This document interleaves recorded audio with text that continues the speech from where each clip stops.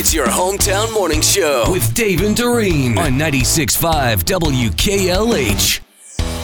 The United Nations has announced that the world's population officially will hit 8 billion people today. Wow. The UN does projections based on birth rates and life expectancy, and today is the day we cross 8 billion, specifically around 11 o'clock this morning Central Time. We've added another billion people in just over a decade. A quick summary on how we got to where we are. Okay. I think this is kind of fascinating. So it took us like 300,000 years for the planet to hit 1 billion.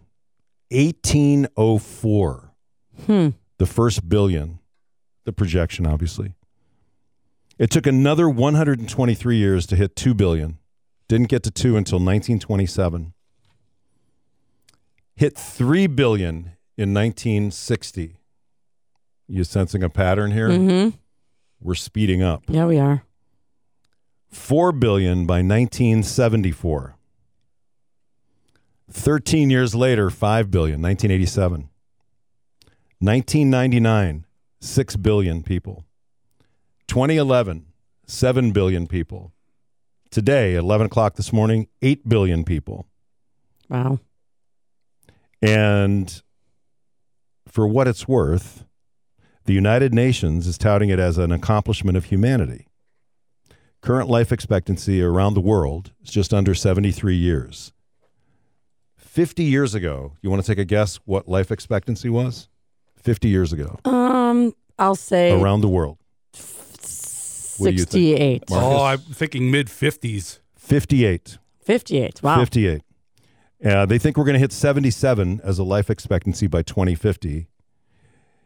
And if it seems like way too many people, the good news is the world's population growth is slowing down. It should take, they say, 15 years now before we hit 9 billion in 2037, and then another 20 plus years to hit 10 billion around 2058.